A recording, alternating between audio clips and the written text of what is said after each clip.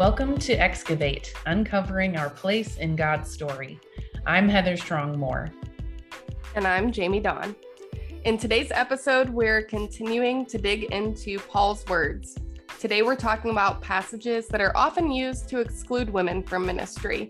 We'll place these words in the greater context of the communities that Paul's talking to, along with the greater context of the story of Scripture.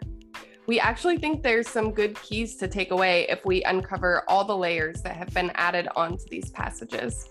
Let's dig in.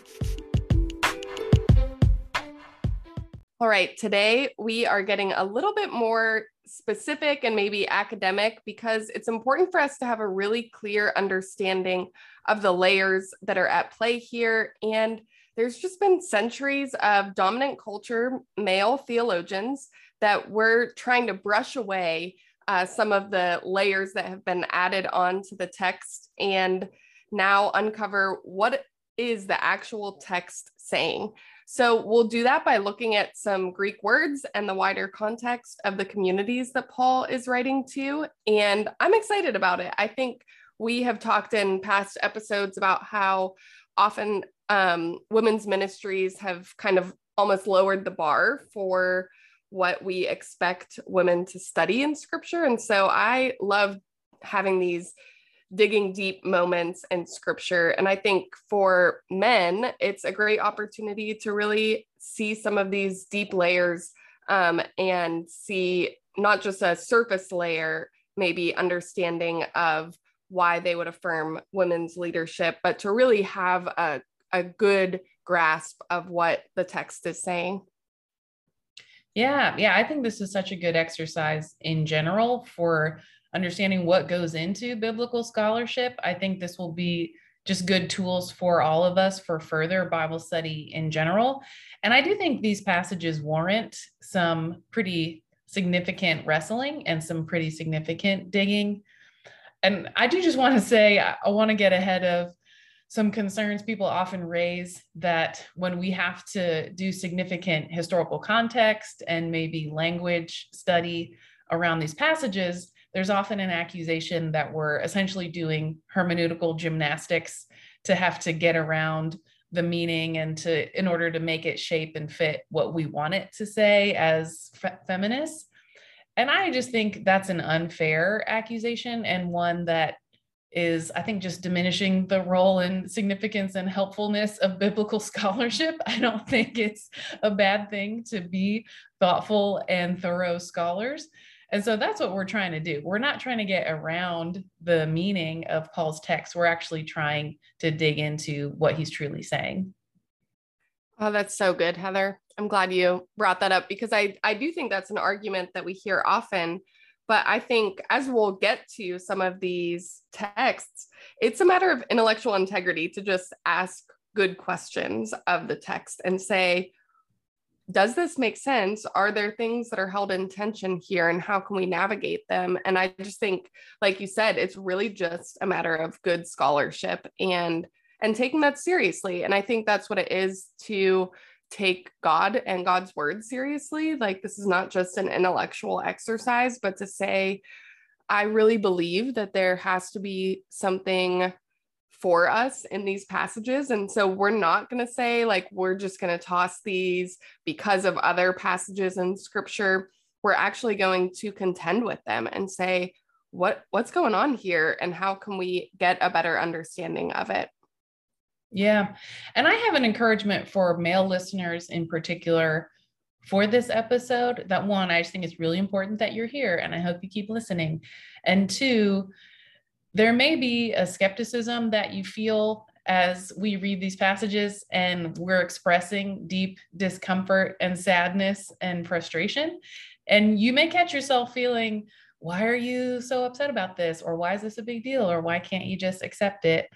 And I would encourage you to listen and empathize with us and consider if the text were reversed, if genders were reversed and men were being told to be silent in the church and men were not permitted to have authority over women, how would you feel if that was being said about you? And so I think this is a real opportunity for empathy for male listeners to figure out and join with us in how does this affect women to be read and interpreted the way it often has been?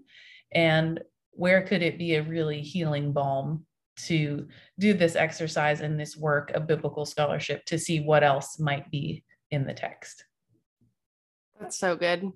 And I think we often have heard like having an emotional response to the text be a negative thing. Mm-hmm. And I just think that basically encourages a callousness to the scriptures, when instead it's really taking it seriously and saying, gosh, this feels really harsh, and I'm going to see what's at play here and see if I'm supposed to take this as at first glance, or if there's other things at play. And so I would say just so often we hear that as like, see, you're just trying to like appease your emotions, rather than it's really just taking the text very seriously and trying to understand what's happening here. So yeah.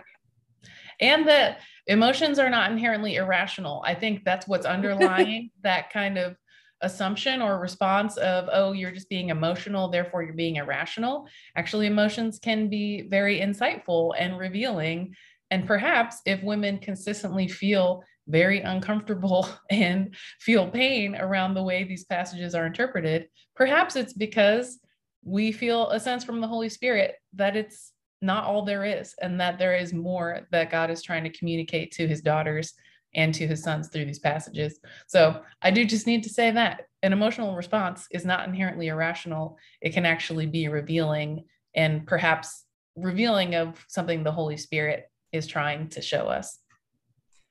Whew, that's a word in and of itself, Heather. So let's look at one of these passages. So we're going to get into 1 Corinthians chapter 14, and this is the same letter that we were starting with in the episode last week. So all of that cultural context is at play here. This is the church in Corinth. So there's a lot of different worship that people may have been coming out of as they are beginning to worship Jesus. And so there's this kind of understanding of there's other things maybe at play in the lives of the people who are a part of this church. And so we have to take that seriously as well. And it's important for us as we get into this to remember, as we looked at 1 Corinthians 11, we heard that women and men are prophesying. And so we will, it's just good for us to have that in our minds as we are looking at the text. And so we'll look at this chapter 14, verse 29 is where we're going to start. And so this is kind of continuing in that same vein, really, because again, that was just chapter 11. There's no chapters or verses in the original letter. So Paul's just flowing freely about what it looks like to have order in their church services, and to do that in a way that really honors godly love for one another. So 1 Corinthians 13, you've probably heard, it's actually not about weddings. It is about the way that we embody spiritual gifts and our worship and interactions with one another. So that is where we're picking up kind of from there. So we have that beautiful chapter about embodying God's love, and then we're getting into what it looks like to have order as we're expressing those gifts from a place of love. So in that order, we hear this: let 2 or 3 prophets speak, and let the others weigh what is said. If a revelation is made to another sitting there, let the first be silent. For you can all prophesy one by one, so that all may learn and all be encouraged. And the spirits of prophets are subject to prophets. For God is not a God of confusion, but of peace. As in all the churches of the saints, the women should keep silent in the churches, for they are not permitted to speak, but should be in submission, as the law also says. If there is anything they desire to learn, let them ask their husbands at home, for it is shameful for a woman to speak in church. Or was it from you that the word of God came? Or are you the only ones it has reached?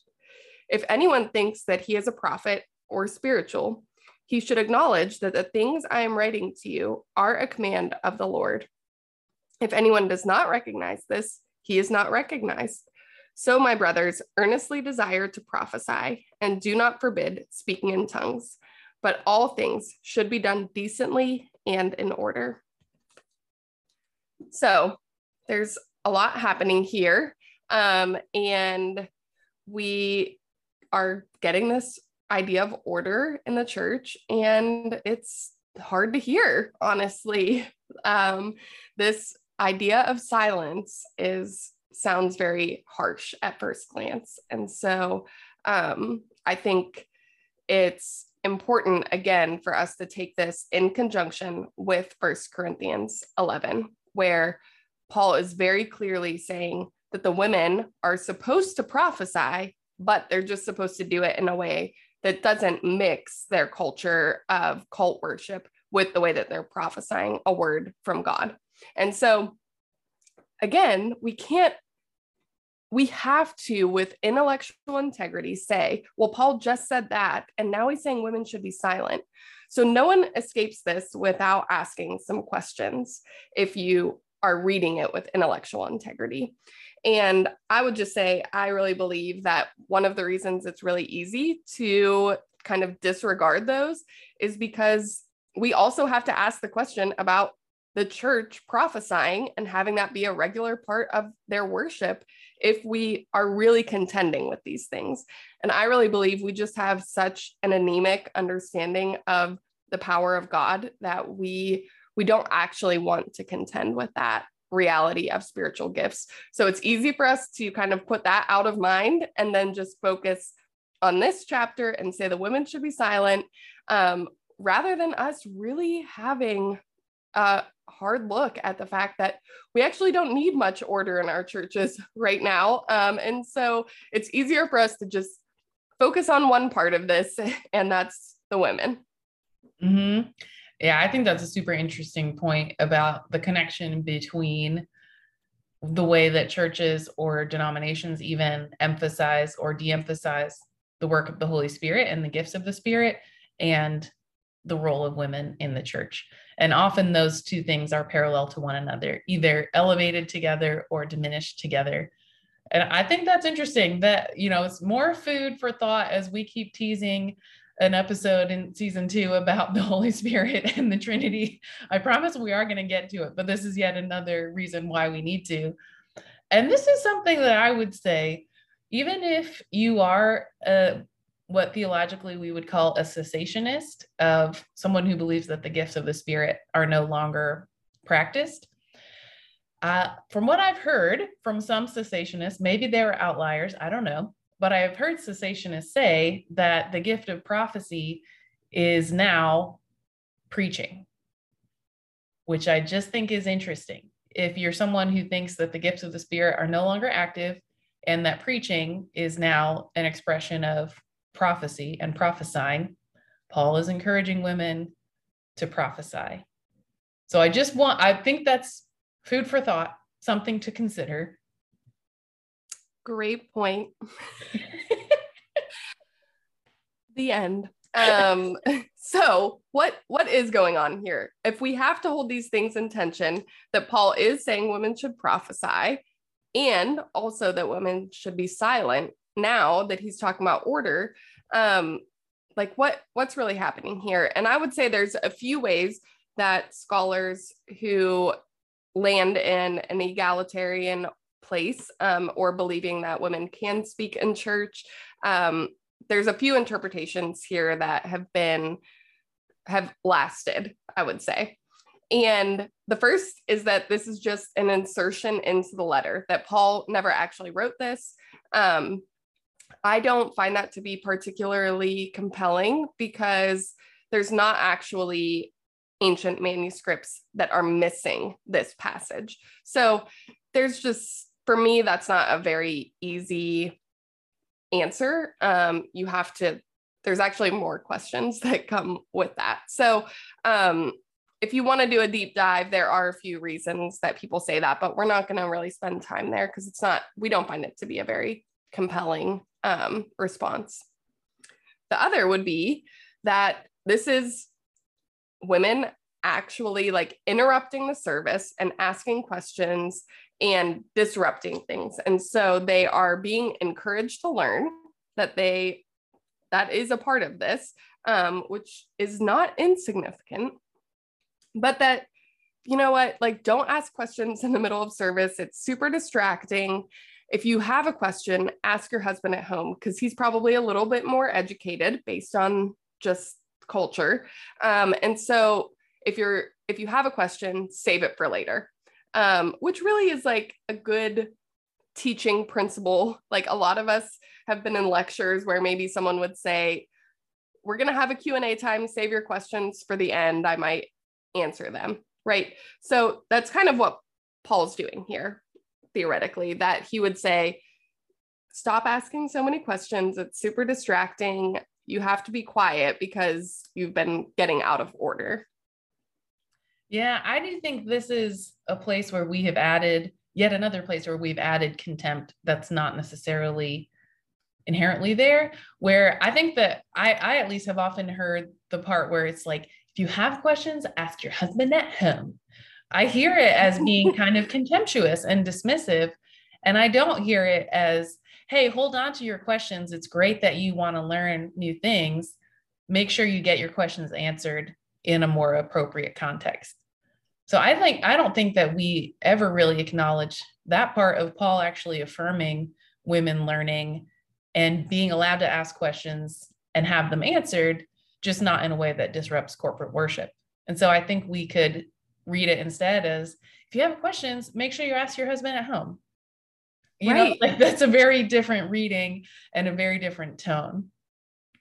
It's so true, because the fact that women are learning is, again, like, just a reminder that that's a part of the new kingdom that Jesus is ushering in. Like, that was not a part, certainly, of Jewish culture, but really not a part of a lot of the cultures in the first century, that women would not have been in a place where they are learning and becoming like a real spiritual leader, and certainly not very educated in that sense. And so I think that is a big point that's so easy to miss in this, is that Paul is affirming their scholarship. He's just saying, not in a way that interrupts people.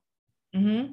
And I think that ties in with Mary and Martha, with Mary being silent to learn before Jesus, alongside the men who would have been silent before Jesus as well, for the record.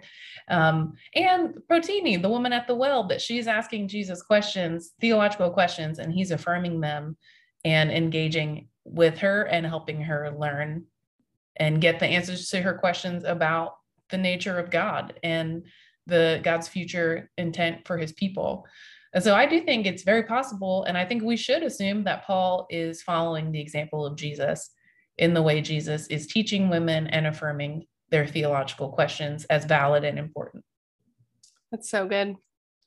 One thing that's kind of related to this interpretation that I've heard just more recently is that women may have been specific to prophetic words. So this would make sense because right before it, they're talking about how many people are allowed to give prophetic words, and the fact that you want to give space for them to be tested so that someone can say, like, okay, that lines up. Like, that actually sounds a lot like what Susie said last week. And so God is really emphasizing this for our community. Or like, actually, that's against scripture. So we're going to test that and say not a good word. So there's potential here that this would be referring to that practice of weighing prophetic words, and that women may have been a part of like particular power plays. So this would kind of make sense with 1 Corinthians 11 of like, there were power plays at work there. So you might be put in a situation where maybe your husband is giving a prophetic word and you're like, bad word. And that's super awkward. Or someone that like maybe you had an argument with in the marketplace, or your husband had a really bad business deal go down. And so now you're going to be taking it out on them in their prophetic words. And so I thought that was a compelling particularity of the way that women may have been interrupting the service, because it just is so in line with the fact that prophecy is such an emphasis in the book of First Corinthians. And so it's possible that that particularity was a part of how the women were interrupting service. Yeah, I think that's interesting. And maybe it might be a blend of some of these, that it could be multiple dynamics at once. And I think that fits with, this was where I thought the ESV translation was helpful. There's going to be a few places as we continue talking where I think it's unhelpful. But in verse 30, where it says, if a revelation comes to someone who's sitting down, the first speaker should be silent. And then it uses that same word of like, women should remain silent in the church. So seems like a wider dynamic that Paul is drawing on of not interrupting and not being disruptive, but letting people speak one at a time. And certainly I think we've been emphasizing that. It's worth continuing to emphasize that the heart of this chapter is about order in worship. And if Paul is telling women to be silent in the situation, it would seem that it's because there's some kind of disorder happening. And so he's like, it's not that women should never talk or do things in church. It's that corporate worship is not the place to do that. And I do think it's important that we note too, and Jamie, you alluded to this already, but for Jesus ushering in a new way of worship, in Jewish worship, men and women were in separate parts of the temple and separate parts of synagogues, and they didn't worship side by side. And so you've got this blend of pagans who are now recent converts bringing their idol worship practices that they're trying to like sift through and eliminate. And then we've got Jewish Christians who are recent converts who are used to sitting separately, and they're trying to figure out what does it look like for all of us to worship together. And it's really exciting and it's really complicated. And you run into problems and like confusion and chaos when you've got a lot of different people bringing in a lot of different previous practices. And now they're trying to create something new together in the bond of Christ. And so it makes sense, one, that Paul is like, here's how to have an orderly service. This is actually a very necessary teaching. And that there might be then specific cultural things at work. And so like perhaps the women were just used to asking each other questions, and they used to sit in the back so they could do that without being that disruptive. But now here they're all mixed in together, and maybe they're sitting towards the front and everyone can hear them now. And so it does just seem like rather than this complete women should never teach or talk in church at all, full stop, that it's more specifically don't disrupt the service, and you need to learn new ways of worshiping as a collective community that are collaborative rather than some kind of like chaotic or power struggle. That's such a good reminder. It's actually pretty wild to think about being a part of one of these early communities and being like, wait a second, I don't have to sit like in the back and separate. And what is this going to look like? And so it makes sense that Paul would have to have conversations with them about what it looks like, because it's actually pretty wild to think about being one of the women in the first church services where you get to just sit next to your husband. Like it's like when you get to like sit next to your friends at church for the first time instead of like your parents, like you end up whispering and like asking questions. You might just get excited about it. Like, I'm allowed to sit next to you. So true. So there's another interpretation here that I think is also super interesting, and a growing number of scholars, I think, are kind of accepting this as a dominant interpretation for them. The first person that I have heard of who had this interpretation is Catherine Bushnell, who was a woman in the 1800s who basically was like, I'm going to learn Hebrew and Greek so that someone else doesn't have to translate this for me. I'm going to do it. And then she went back and looked at every passage that had to do with women and wrote a commentary on it. It's fascinating. So she had this interpretation, and then some other recent scholars, one of which I studied under in college, Dr. Odell Scott, and some others. So if you want to look into this, Dr. Odell Scott is a good one to read, or Catherine Bushnell. Her style is just a little archaic for us at this point. So it's actually a little bit hard to read. But basically, we don't have quotation marks in the Greek language. There's no way to say, like, I'm quoting you, Heather, in this letter. But what we do have are different, like, participles and different characters.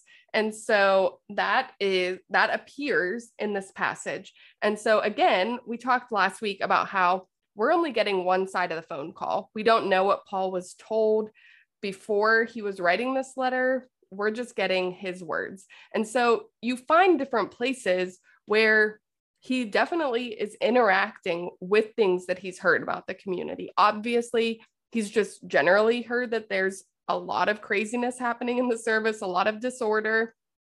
So he's addressing that. But it could be right before verse 36, there is a participle that would kind of separate things. And it's almost like inserting like a what before it. So you would hear it like this, like he is quoting that all the churches and the saints, women should keep silent, as the law also says, for it is shameful for women to speak in church. And then verse 36, what? Or was it from you that the word of God came? Are you the only ones it has reached? So it's like he is responding to this idea that women should keep silent. And his response is basically, listen, do you think you're the only ones that God has spoken to? Like, the word of God didn't just hit you. The gospel is for men and women.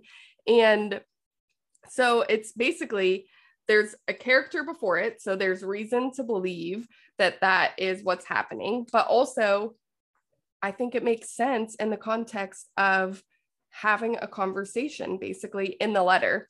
And then one thing for me that is very compelling about this interpretation is the fact that if this was like a quote, so he's basically saying, like, if you want to be a prophet, you have to like take my word seriously. So the idea is that probably he's quoting a prophet, a supposed prophet in their community. And it says, as the law says. Well, Paul was a student of the Jewish law. And so if they're pointing to the Jewish law, there is no such thing that says women have to keep silent in the church, because they weren't in the service. So there wasn't anything that said that. And so to me, that's a part of why this is so compelling, because it seems so odd for basically, I mean, Paul goes on at different points in different letters that he's writing where he's like, don't forget, like, I am very learned in the law. Like, I'm the best at knowing the law, basically. And for him to cite the law, which we have no clue what he could have been referring to, just feels very strange. So to me, it makes a lot of sense that there would be this idea of like a dialogue back and forth.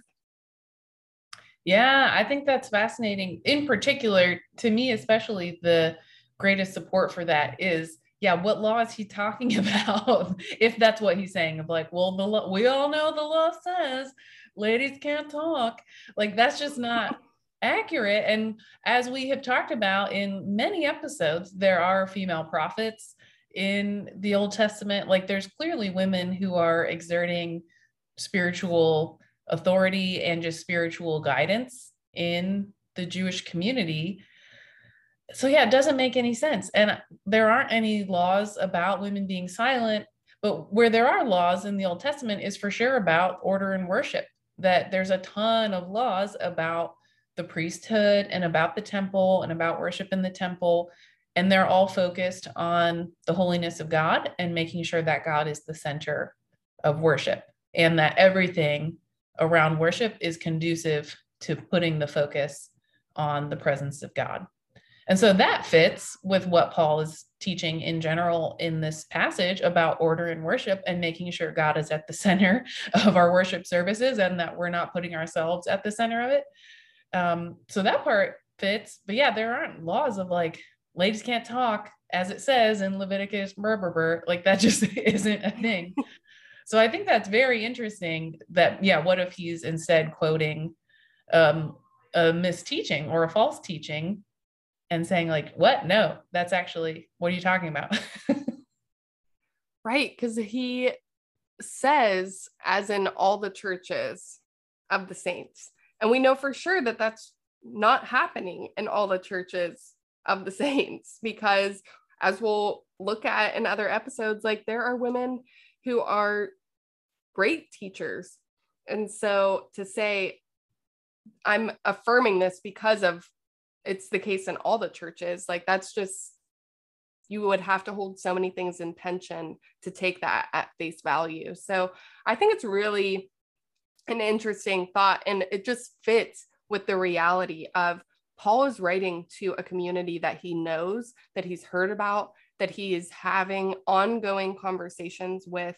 And so he understands the kind of things that are like dominant cultural conversations in the church. And so if something is getting like grasping a hold in that community, then he would address it by name, I think. Mm-hmm. Yeah.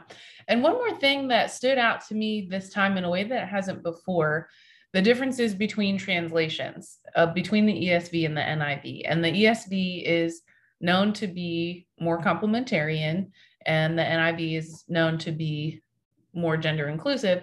And that happens in places where it's a question mark of sometimes like this word or this phrase could mean this or that. And so the translators make a decision to pick one of the meanings. Or sometimes, often in the ESV especially, a word is used that is gender neutral, that means brothers and sisters, and they shorten it to just be brothers. And they're like, oh, people will know what we're talking about. We're going to talk about that when we study Acts. But as I was listening to Jamie read it in the ESV, and I was following along in the NIV, and there's a distinct difference in punctuation between the two translations that really changes the meaning of the text.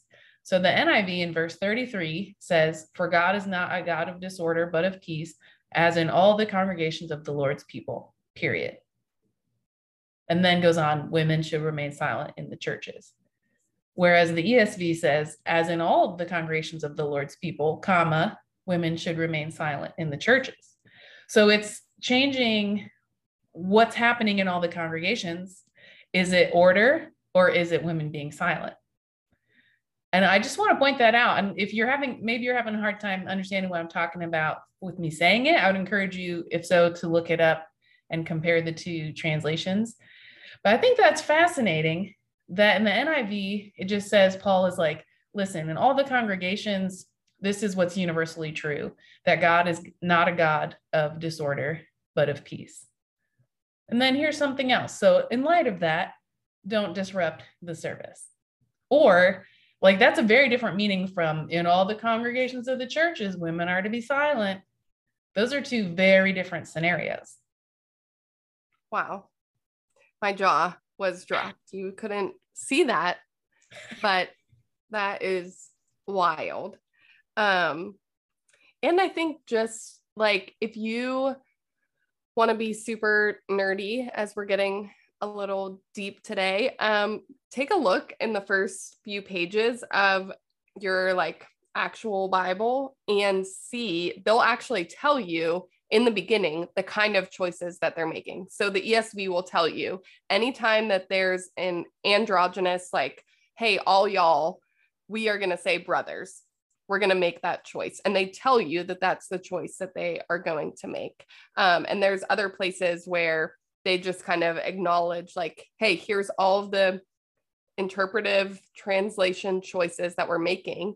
And I would be so interested to see if they address that or if anyone has addressed that from the ESV committee. But that is a huge difference to say, actually, God is peaceful in every place that he ever moves, because that fits so much more with scripture. Like that is a reality that we know to be true about God, that he isn't confusing, that he's not a God of confusion, and he is a God of order and peace. And so that everywhere that God moves, that would be true of the movement of his spirit. Makes sense to me.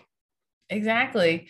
And I think that's in general an important interpretive tool. If there is a question mark of this could go either way, and genuinely this translation could go either way, that it could be, it's universally about God of peace, or it's universally about women being silent. So that's worth noting, that it's a question mark in the interpretive community, in the translation community. But when there is that question mark, you have to hold it up to what's the wider context, what are wider patterns that we see, and how does this fit with the rest of scripture? Because you let the Bible interpret the Bible. That's, I think, interpretive lesson number one. And to me, at least, I think, like you said, Jamie, it's pretty clear that this chapter is about order and God being glorified and the nature of God being shown in their worship, which is that he's a God of peace. That if new people walk into a worship service and it's chaotic and there's power struggles and people are like publicly calling each other out in their prophecies and whatnot, that's a turnoff. That's like, why would you want to be part of that? That's not something that would draw you in. But if you come in and you realize this is a place of mutuality and respect and love, defined by love from the previous chapter, then that's something that is going to be invitational and is going to draw people into the faith. And they're going to say, I think this could be a place of belonging for me, and I want to be part of that. That makes sense, that that's who God is and that that's what worship should reflect. It doesn't make sense that who God is that women should be silent, because that's just not what we see in other places. And we're going to keep talking about this for the next several episodes. It's not what we see in Paul's ministry. So it's okay to name that there is a question mark about where the punctuation should go. And because there's a question mark, look to the context to help us figure out how it best fits. Right. I think that's so important because he closes it out. It's like it's bookmarked with order. So he says again, like, hey, everyone, which by the way, when I read it, it said brothers. That's, hey, everyone, eagerly desire to prophesy. So like, I know I'm giving you an order by which to do it, but don't let that quench you. Like, everyone should desire to prophesy. Everyone should desire the spiritual gifts, but do them in order. And so that's how he closes kind of this portion of his letter, is by saying, I'm not trying to stop you from prophesying. I'm just trying to help you do it in a way that's really edifying, which is the point of prophecy in the New Testament. That within this letter, he says that prophecy is for the edification and the building up of the church. So when he tells women to do that in chapter 11, and then again, as he's closing this chapter, then he is saying, I want everyone to build up the church. I just want it to make sense. And so regardless of which interpretation you take, there's things that you have to contend with. There's just a tension at play that you have to acknowledge and have integrity to dig deep and figure out, what do I actually think about this? Because nothing at first glance makes sense about it. And so you have to pull back a few layers wherever you land with that. But you have to do some work here. Mm-hmm. Yeah, Jamie, I'll kind of end this section with reading those verses 39 and 40 in the NIV. He says, therefore, my brothers and sisters, be eager to prophesy and do not forbid speaking in tongues, but everything should be done in a fitting and orderly way. So yeah, if he just said women are to be silent, and then he says, okay, sisters, be eager to prophesy, that's public speaking. You prophesy to the body. So yeah, there just needs to be questions that we acknowledge and that we wrestle with. So good. So we're going to hit the next place that is often used to exclude women from ministry is the letter that Paul writes to the church in Ephesus to Timothy. And so if you are curious about the general dynamic at play in the church in Ephesus, You can see that in Acts 18-20. But what we know is that false teachers are really prevalent in this community. There's also a lot of cult worship happening. Cult worship, I think I combined those. And so the cult of Artemis is really one of the dominant goddesses that's involved. So that's a fertility goddess, which will make a lot of sense when we get to a little bit later in this passage. And because of that, there's a lot of creation narratives that are just cultural narratives that really center Eve and make her the dominant figure. So much like we talked about in the church in Corinth, where there's kind of these, and in our own culture, where there's both this elevation of women and degradation of women all at the same time. That's at play here too, as well. And so we'll see a lot in the letters. There's 2 letters that Paul writes to this church, that there's a lot happening that's corrective about it. And so this is not didactic or like instructive overall, a lot of it. There's obviously things that are edifying. And so we're not saying that like it's not worthwhile, but that there's so much in the letter that is correcting things that have gone astray in the church community. And so it really fits in to that way that Paul is being a really good apostle to them. He's saying, listen, I want you to like follow in the ways of Jesus. And you guys are getting a little bit off track. You've listened to too many false teachers. And it's important, we know in 2 Timothy that in particular, women were really falling into the narratives of false teachers. They probably had less education. And so when they are doing really earnest work to be educated, the false teachers just kind of make sense because they don't have as much understanding. And so we see that there. So it makes sense that there would be some particular things that are addressed to women if the women are having a particular experience with the false teachers. Mm-hmm. And, you know, like, I hope that by the end of this, you'll realize, I think Paul actually is for women and values women. And what's funny is you could actually, I think we ought to see this in many ways as affirming of Paul being like, oh man, I see the challenges that are happening amongst the women in the community, and I want to help them resolve them so that there is peace and mutuality. Instead of like, we always interpret it as like Paul is singling out women and like dismissing us and telling us we're terrible. Instead, you could see it. And I hope that we'll be able to show that Paul is like, man, women are facing some unique challenges, and I want to give them guidance for how to navigate that. That's so good. Well, let's read 1 Timothy 2. And Heather's going to pick up there with kind of in the middle, Paul's addressing just, again, a general order of worship and prayer that he wants to see in their church. Yes. So picking up in verse 8, therefore, I want the men everywhere to pray, lifting up holy hands without anger or disputing. I also want the women to dress modestly with decency and propriety, adorning themselves not with elaborate hairstyles or gold or pearls or expensive clothes, but with good deeds, appropriate for women who profess to worship God. A woman should learn in quietness and full submission. I do not permit a woman to teach or to assume authority over a man. She must be quiet. For Adam was formed first, then Eve. And Adam was not the one deceived. It was the woman who was deceived and became a sinner.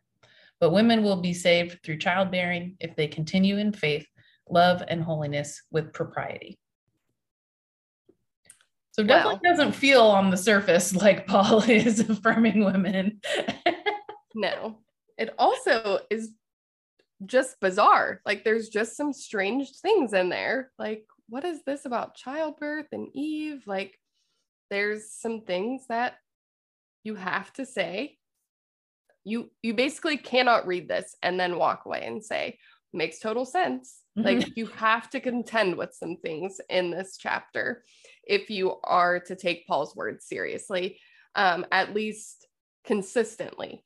Like there's some things that we'll get to about the Eve and Adam piece where it's like, if you read other parts of Paul, then you know that's not what he thinks. So you have to think through what's at play here. So he starts by saying that men should stop fighting while they pray.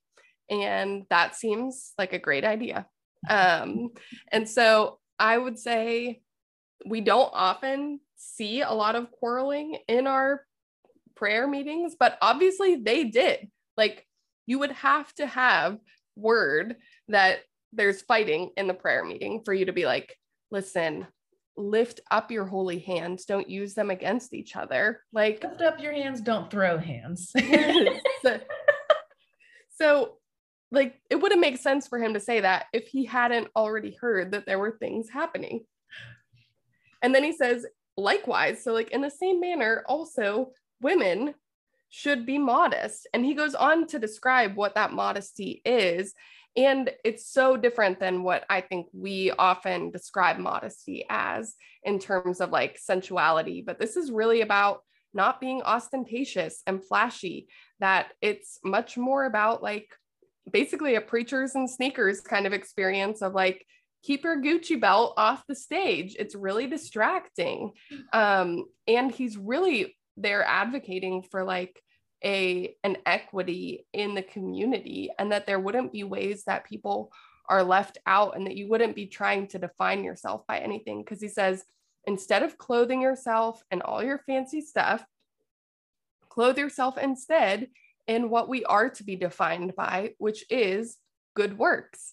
And so he's saying, like, we're all bringing the same thing to the table in the kingdom of God. And so we're all just going to bring our good ways of following Jesus and kind of level the playing field, rather than their braids, which would have cost a lot of money, their gold, their pearls. And I think that's a really good thing for us to take away from this passage. Yeah. Yeah. I heard you talk about this for the first time just a couple months ago, Jamie, and I had never heard that interpretation, because as soon as you see the word modest, you assume it's about sexuality and your body and like being provocative. And so that's how I've always thought about it. That's how I've always heard it discussed, is that it's like, ladies, stop being provocative in church. And I still think probably we shouldn't be provocative in church. You know, like still, that's probably not the best.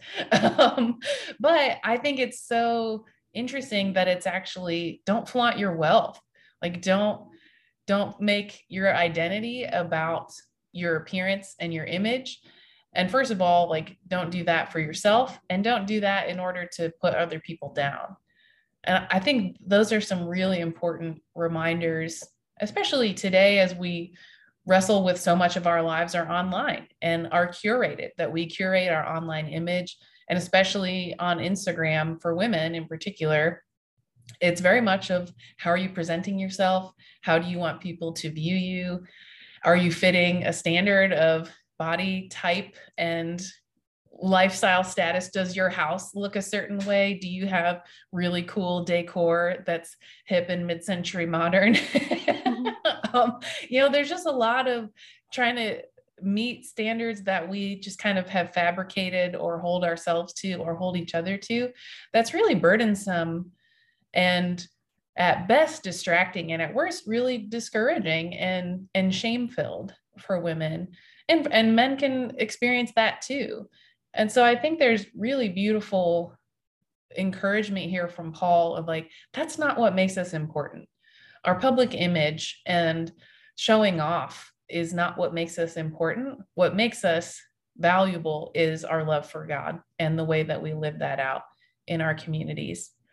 And I think about a young bondservant woman who might be reading this, who is poor, who's in servitude because she's working off debt. She's in servitude because of poverty, and she doesn't have anything fancy. And she's coming to Timothy's church, and she reads this or hears this read, and she can be like, it doesn't matter that I don't have pearls and can't pay to get my hair braided. I'm clothed in good deeds, and that's what God loves.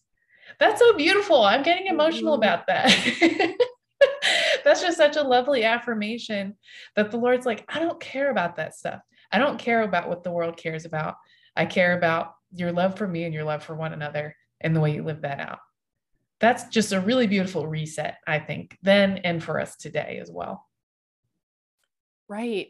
That's such a beautiful picture. And I think, like you said, for right now, like that we don't have to project a particular image to belong to the community of God, but that we get to show up and celebrate the work of God in our midst. And I think that's part of what Paul is inviting us to focus on. So I think once we already have that, like, because otherwise it sounds like he is saying like body shaming, if we take modesty as we've often experienced it. And so we're already removing, Paul's not body shaming. He's actually making a corrective to a flashiness. And then he says that a woman should learn quietly with all submissiveness.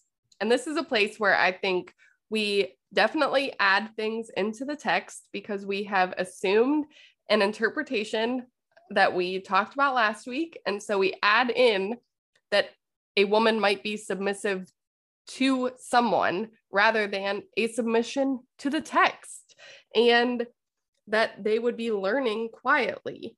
And so that's like, for me, those both have to do with the posture. And quietly, like the word that's used there, that is much more like a peaceability rather than a volume level. And so really, we're starting to get this picture of part of what Paul's doing is saying, men, you should be peaceful by not fighting while you're praying. Women, don't be distracting with your flashiness. And also, you should practice peaceability by your submission to the text, and that you should learn. Again, very important to not let that pass us by. Mm-hmm. Yeah, absolutely. He's affirming learning to number one, learning is at the beginning of that sentence. And yeah, I just think that's such a beautiful exhortation for all people, not just women, of submitting to the word of God. Because I think that's where good scholarship originates, is that we are coming to the scripture with open hands and we want the word to shape us, not us coming with preconceived opinions and ideas and wanting to shape the word. And I think that's where we've gotten a lot of these patriarchal interpretations, because we have come wanting to shape the word with our social lens, our cultural lens, our power structure lens. And then we're like, oh yeah, the Bible must fit what I already am doing, rather than saying, I don't know if what I'm doing is right or not. Let me come to the word of God and see what it says, and then mold my life to the truth of God. And that actually brings to mind for me, when I was deepest in my crisis around being a woman in the church and really deeply questioning whether God loved and valued me and what my place was. And I was in a pretty major place of what we might call deconstruction, of just kind of, again, this crossroads and turning point of like, I don't know anything anymore. And I feel scared and I feel afraid of, what does God really think? And I just remember very clearly, I was in my mid-20s and I just came before the Lord and I was like, God, I want to know what's true, because I'm not sure what that is, but I want to know what's true. And yeah, it's making me emotional because that's a bold posture, because what if we don't like what the word says? And what if the word asks us to walk away from idols in our lives? And what if the word asks us to shift beliefs that we've had, or step out in faith in new ways? That's actually a very bold and powerful stance to say, I'm going to submit to the word of God.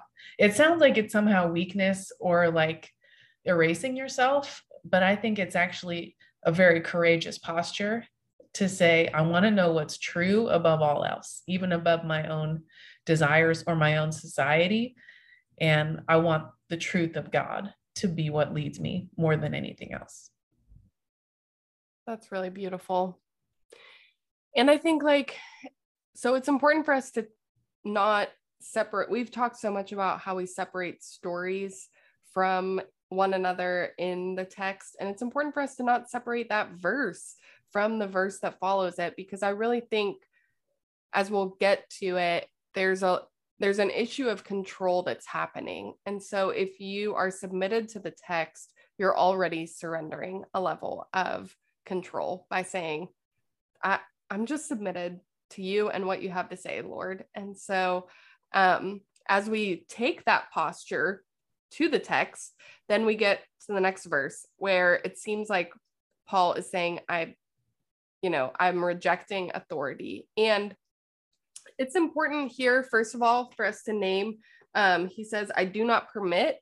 And there's a tense in the Greek language that we do not have. So like we have past tense, present tense. There's a tense that doesn't exist that's in the Greek language, where Paul is not necessarily saying like, I am not permitting, like, period, but he's saying, I am not permitting particular, like I do not permit versus I am not permitting.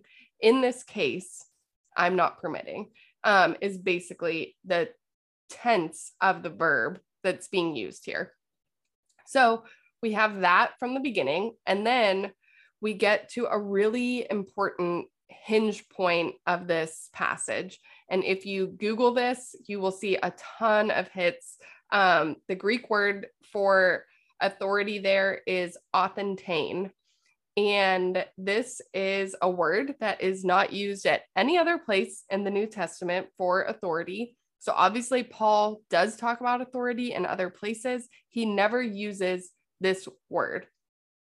And so we have to look outside of scripture to say, at this time period, how else was this word used? Because he's clearly using it on purpose in this particular circumstance. And so we have, with that, we learn that it means to usurp authority, and that really there's a very violent connection to that in other places where it's used. There's a connotation that this is like almost like a coup is happening. So there's a usurping of authority with a real intentionality of ill will, basically.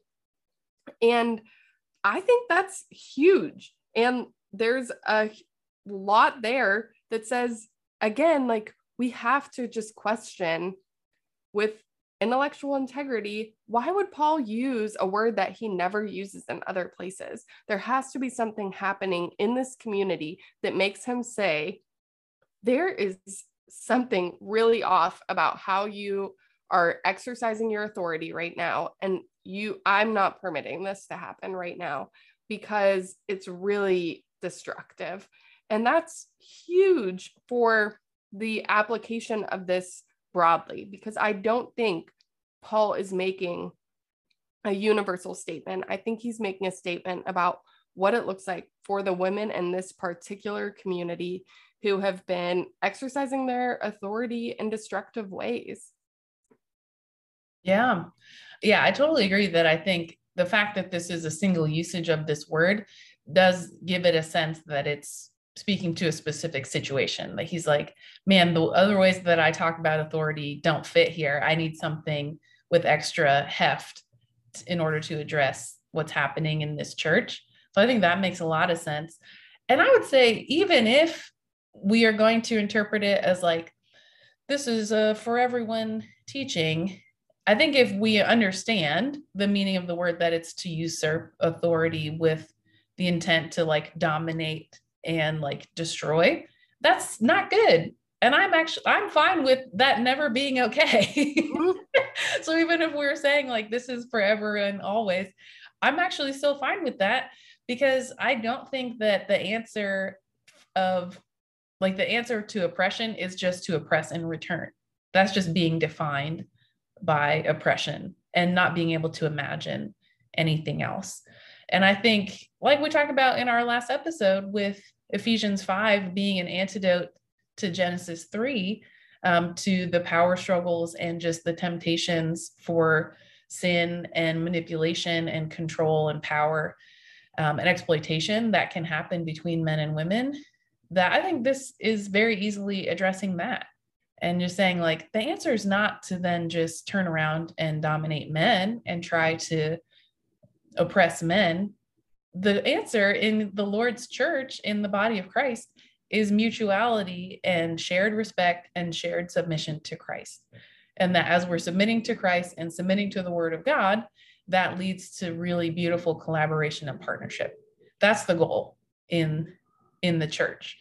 And so I agree with this. I agree with Paul. You're right. Like, we aren't calling women to dominate men. We're calling for just really vibrant partnership in the gospel. So good. Yeah, I agree. I think this is actually like it's not just a key to understanding like if women have authority, but how everyone is to exercise authority, that none of us are to do it in a way that really harms the people around us. And I think that's huge. And so, like you said, like that's something that we all should say yes to. And that is a universal application. And I think frankly, a good word for us in the modern church. So I think we see from there that there's this conversation about Eve, and Eve was the transgressor and Eve was not born first. So like we said, that is a way of correcting a creation narrative that was at play in the culture. And so, it makes sense to me that you would come in, you would have some other narratives at play, and then you kind of start to blend them and get them a little confused. Like, oh, that creation story sounds like the one I grew up with. And so Paul's saying, no, I have to draw a line here because you're taking from that really confusing things. And then we have this very strange verse about childbearing. And so again, that's where I really want us to name the reality that no one gets away from this chapter without questions. So we have to ask, salvation comes from childbirth. Like, that is not at all what Paul has said in other places. Salvation comes through Christ alone, and that we are recognizing that also, if you don't have kids, like Paul says in 1 Corinthians, that's a really valuable way to live. And so there's no way that he would be saying you can only be saved as a woman if you have kids. Like, so that has to be out the window, I think, with any bit of integrity. And so remember, the dominant goddess that's at play in the culture is the fertility goddess. So there would be a lot of trust and appeal to the fertility goddess if you're pregnant. I think so often, as I would say, particularly like as a white woman, I see childbirth right now as like kind of not that scary. But for many women, it is, both in our country and around the world, even still. But certainly in the first century, childbirth could be deadly, and frankly, quite often would be deadly. And so you would be kind of appealing to any one that you can for your help. And he's saying, like, listen, that is a God that cannot help you. But if you trust in Jesus, like, there's a salvation that will come, and you will continue in the way of the Lord in holiness and propriety. And so I think there's something there that we have to remember, the context of a fertility goddess being at play in the culture and this bringing in of childbearing. Right. And I think all of that fits really perfectly with what you were saying about this being a corrective rather than instruction. That I think it's very easy to see how every point that he's making is a corrective against their surrounding culture. That he's saying, don't dominate men. That's not the point. Also, like, you don't have to change the creation narrative. It's not a bad thing that Eve was created second. Listen to our Eve episodes if you haven't listened to those yet. And like, I don't think he's saying like Eve is the sinner and Adam was totally fine. Because obviously, as Jamie said, in the book of Romans, Paul is like, as in Adam, all die. So Paul himself believes that Adam is culpable and has a shared responsibility for original sin. So, but I think this verse has been used so much to bring shame to women and to cause us shame around Eve, that it's like Adam wasn't deceived, Eve was. Eve was the big dummy. She was the one who just fell into the trap, and Adam was too smart for that.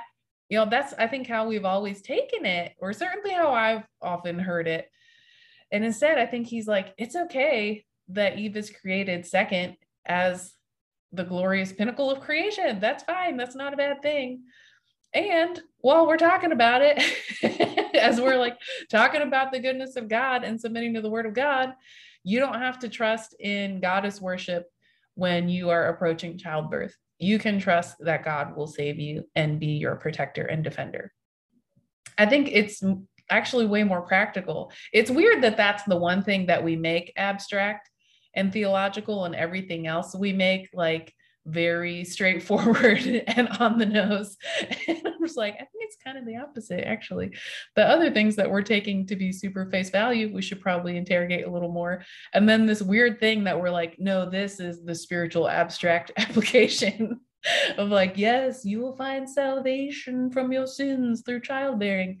No, that's silly. That's actually way more practical. And he's just like, God is the one that saves you. Not that salvation comes, but that God is your protector and the preserver of your life. That to me is a fairly simple understanding. That's such a good point about like what we choose to believe as abstract about the passage. That's so true. Well, I think part of the reason that this passage in particular like gains so much traction is that we see it flowing right from there into this kind of order, which I have to say, it makes sense to me that after Paul is saying, listen, y'all are like allowing multiple creation stories to be involved. I need to tell you how to set up some authority structures in the church of elders and deacons. So he goes straight from there into these qualifications for elders and deacons. And the word that's used there is an overseer. And some people have translated that to be like a bishop, but mostly we understand an overseer of the church to be like the elders of the church. So that's what Paul goes into from there. So we'll read this, and we won't go line by line with this one, but we are going to talk about what Paul's really getting at here. So this is chapter 3. The saying is trustworthy. If anyone aspires to the office of overseer, he desires a noble task. Therefore, an overseer must be above reproach, the husband of one wife, sober-minded, self-controlled, respectable, hospitable, able to teach, not a drunkard, not violent but gentle, not quarrelsome, not a lover of money. He must manage his own household well, with all dignity, keeping his children submissive. For if someone does not know how to manage his own household, how will he care for God's church? He must not be a recent convert, or he may become puffed up with conceit and fall into the condemnation of the devil. Moreover, he must be well thought of by outsiders, so that he may not fall into disgrace, into a snare of the devil. Deacons likewise must be dignified, not double-tongued, not addicted to much wine, not greedy for dishonest gain. They must hold the mystery of the faith with a clear conscience. And let them also be tested first. Then let them serve as deacons if they prove themselves blameless. Now I'm reading from the ESV. So it says, their wives likewise must be dignified, not slanderers, but sober-minded, faithful in all things. And it goes on from there to give a few more qualifications, but there's a lot here. And there's a few things that we kind of want to focus on as we unpack this. And the first is that you hear a lot of he in the passage, and that's not actually in the Greek. In the Greek, the pronouns would have been androgynous. So there's a choice being made when we interpret this to be a male pronoun. And that's obviously like a very intentional choice. And I think some of that comes maybe from this phrase that we have translated a husband of one wife. And that is actually like this Greek idiom, kind of a colloquial thing that is a one woman man, which is to say that they're a person who is faithful in marriage, that they have like pursued fidelity towards their spouse. And frankly, I find it to be a very sweet phrase. Like it feels like something you would hear someone say at like a significant anniversary, that they've been a one woman man. And I think it's quite lovely. But it's not necessarily tied to a gender thing. It is a statement that would be like a common phrase where people are saying, this is a person who has been faithful in their marriage. This is a person who has chosen fidelity and not chosen to divorce and leave a woman by themselves. So if this is about gender, it's because the man would have been the one to divorce. And so to say a one woman man is actually a statement about their integrity towards their relationships on multiple levels. So I think that's like a really important point there, that you would never, and it's also like, you can't separate out, to have integrity to the Greek phrase, you would never pull out one word of that phrase. So it's something that like sticks together. So it's not about the man part of that phrase, but rather about the meaning of the full phrase.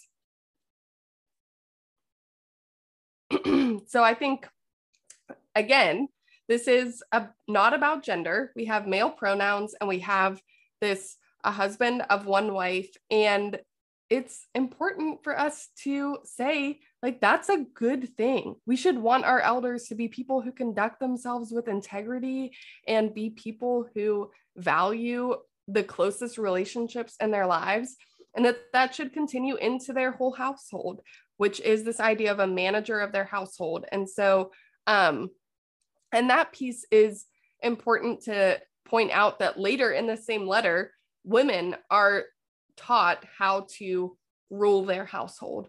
And Paul himself refers to a woman, we'll get to it soon, as a manager of her household. And so this is not necessarily tied to gender. It may seem like the man of the head of the household kind of a thing, but it's actually more feminine to be the manager of the household in that culture than the man. But I think it's more about the way that they are conducting themselves, because all of these are about a character trait and a posture rather than like an understanding of how their particular household functions. It's more about like, are you harsh to your children? Do you abuse your household?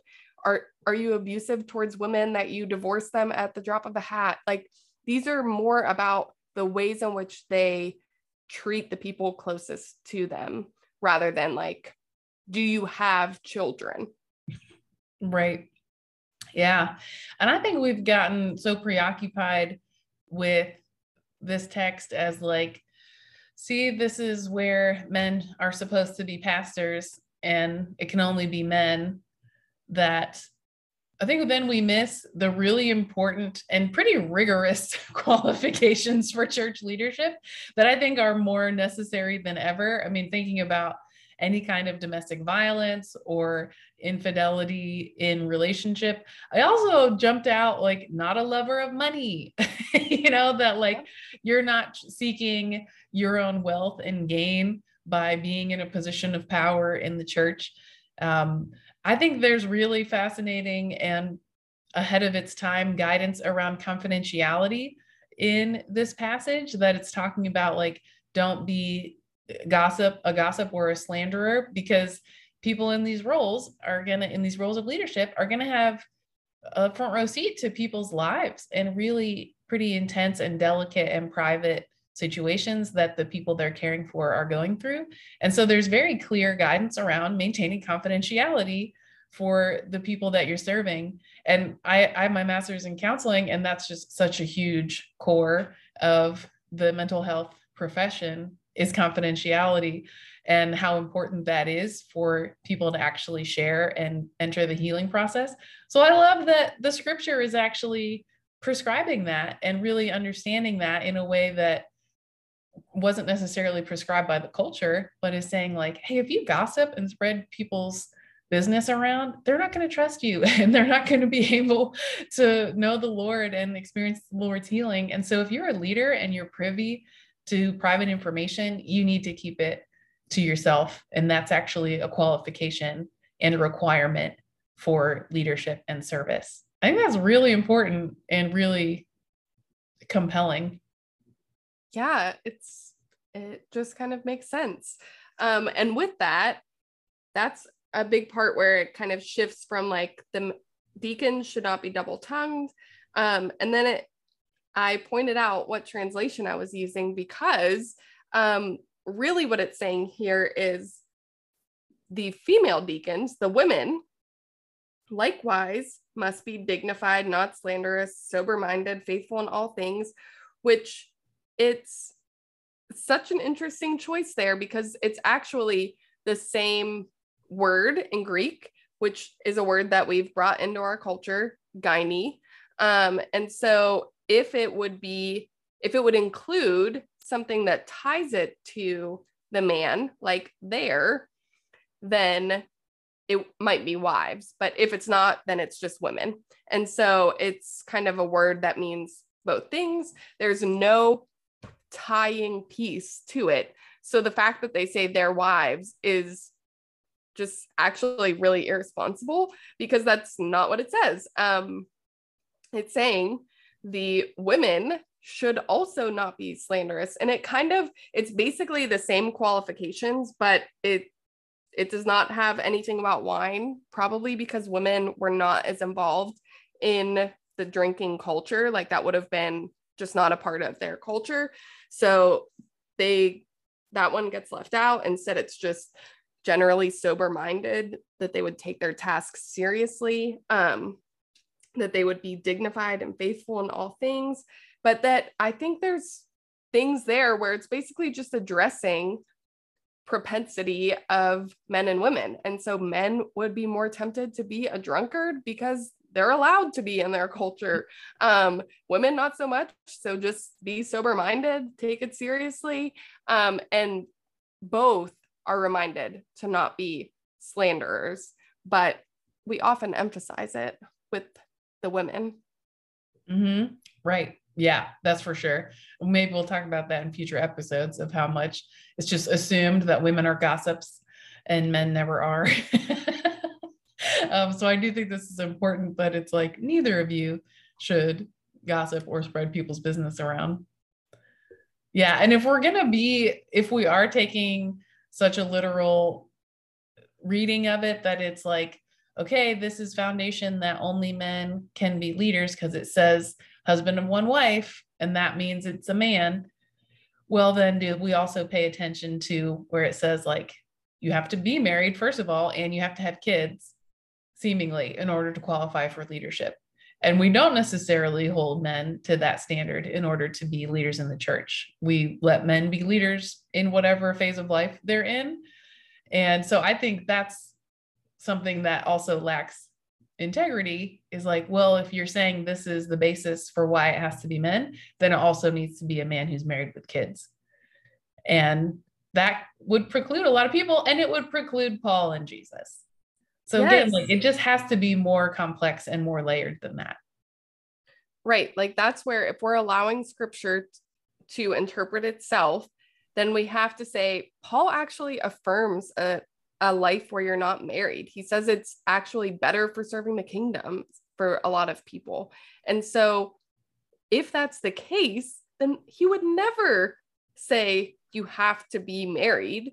But instead, I think what he's getting at, like we said, is if you're married, you should really value that. That should be a marker of your life, that you are treating that marriage as the covenant that God sees it as. And so I think it's actually just really quite compelling, as we've said. Like, it's a good story if we peel back some of the layers here and we say, I think there's a lot, again, for us to take away from this, that we have good questions to ask about our lives and the leaders around us if they are people that are functioning in this way. And so, yeah, I think those are all things that are like really valuable for us to hold and take seriously, and to say, actually, these are good qualities for us to consider, and for us to do that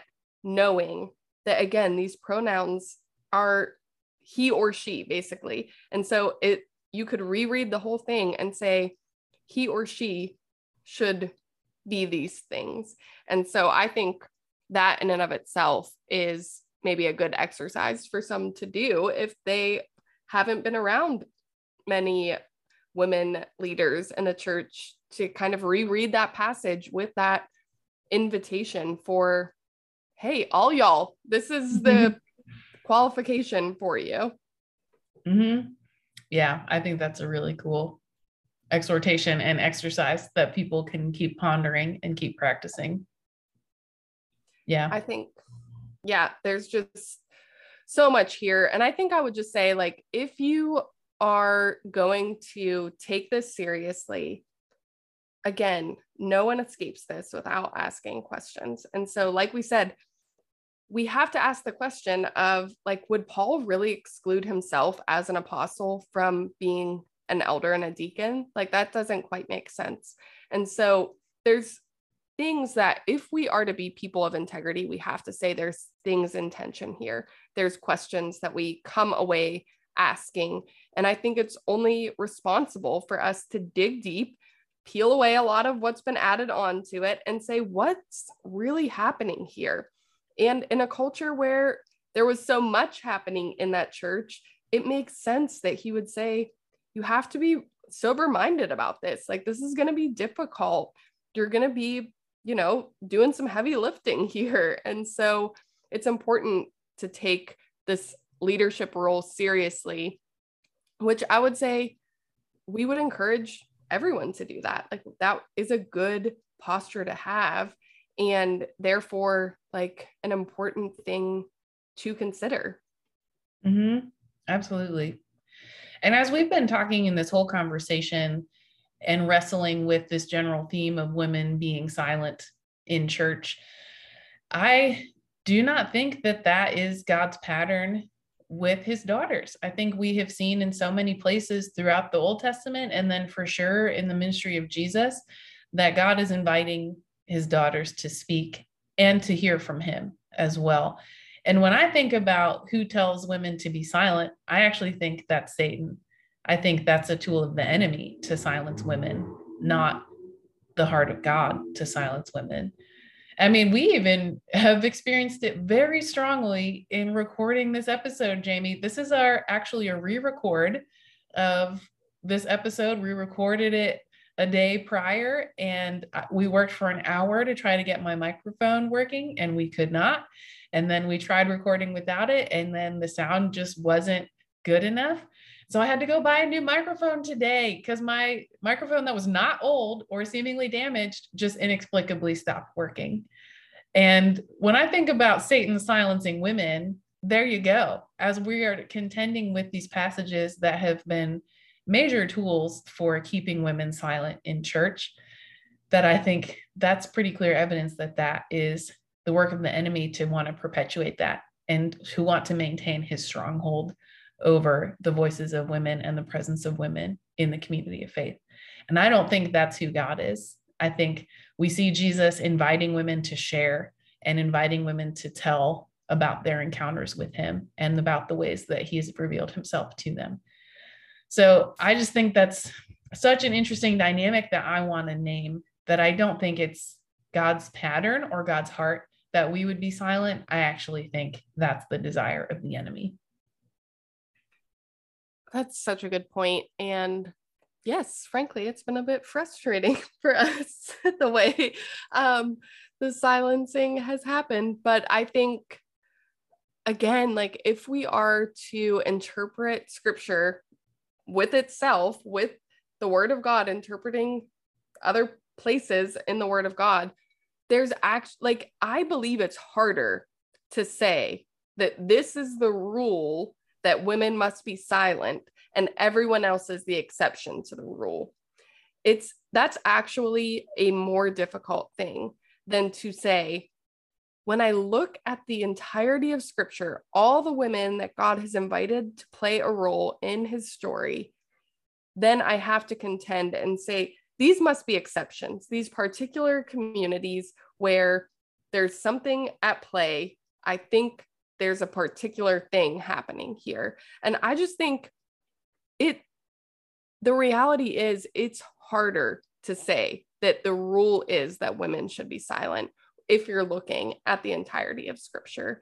And it's important for us to just name that and have integrity with that. And I've heard men say that eventually that is how they started to dig deep into these passages, is that they had accepted them at face value and just said, okay, until they kept having these women come up in the story of God where they had to say, this has to be this cannot be the rule.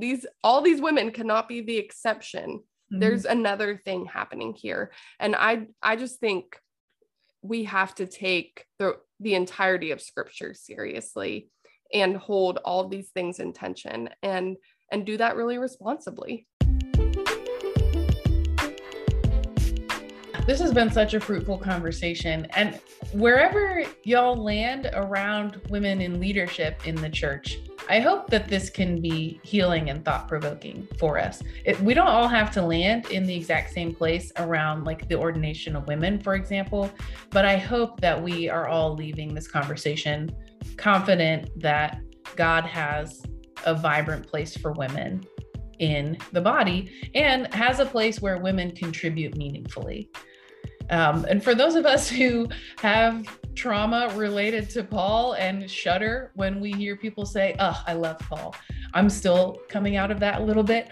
But I hope that you have seen, I don't think Paul hates women. I don't actually think Paul has this weird axe to grind against women. I think that's just been patriarchy and the enemy exploiting that in order to suppress women, and that Paul actually does value the role of women. And as we're going to continue seeing, he works closely with tons of women in his ministry.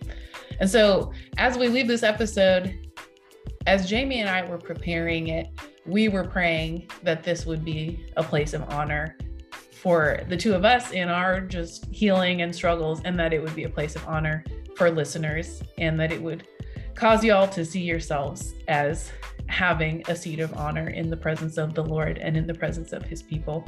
So know that that is our prayer for you, and we hope that you have received that today. We always love hearing from you. We love hearing how you're uncovering your place in God's story. So please reach out to us. Follow our Instagram account or on Facebook at Excavate Podcast. Share stuff, message us if you want to talk about what you're learning. Rate and review the show if you're able to. It really helps other people find the podcast. And you can also support us on Patreon. We've got that link in the show notes.